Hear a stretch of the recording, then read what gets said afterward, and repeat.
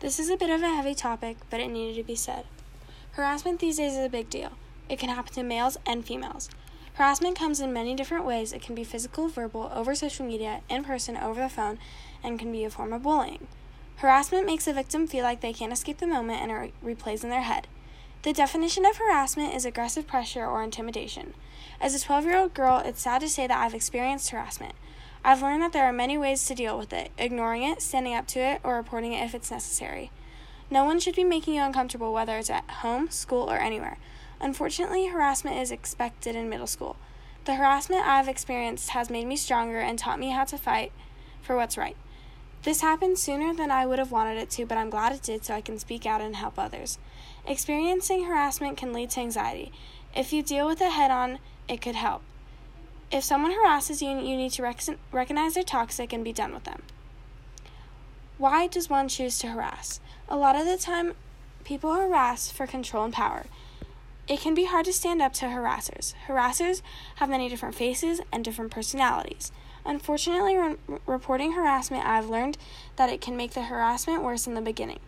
If the harassing happens over social media, you may find that the person is two-faced, meaning behind a screen they are mean.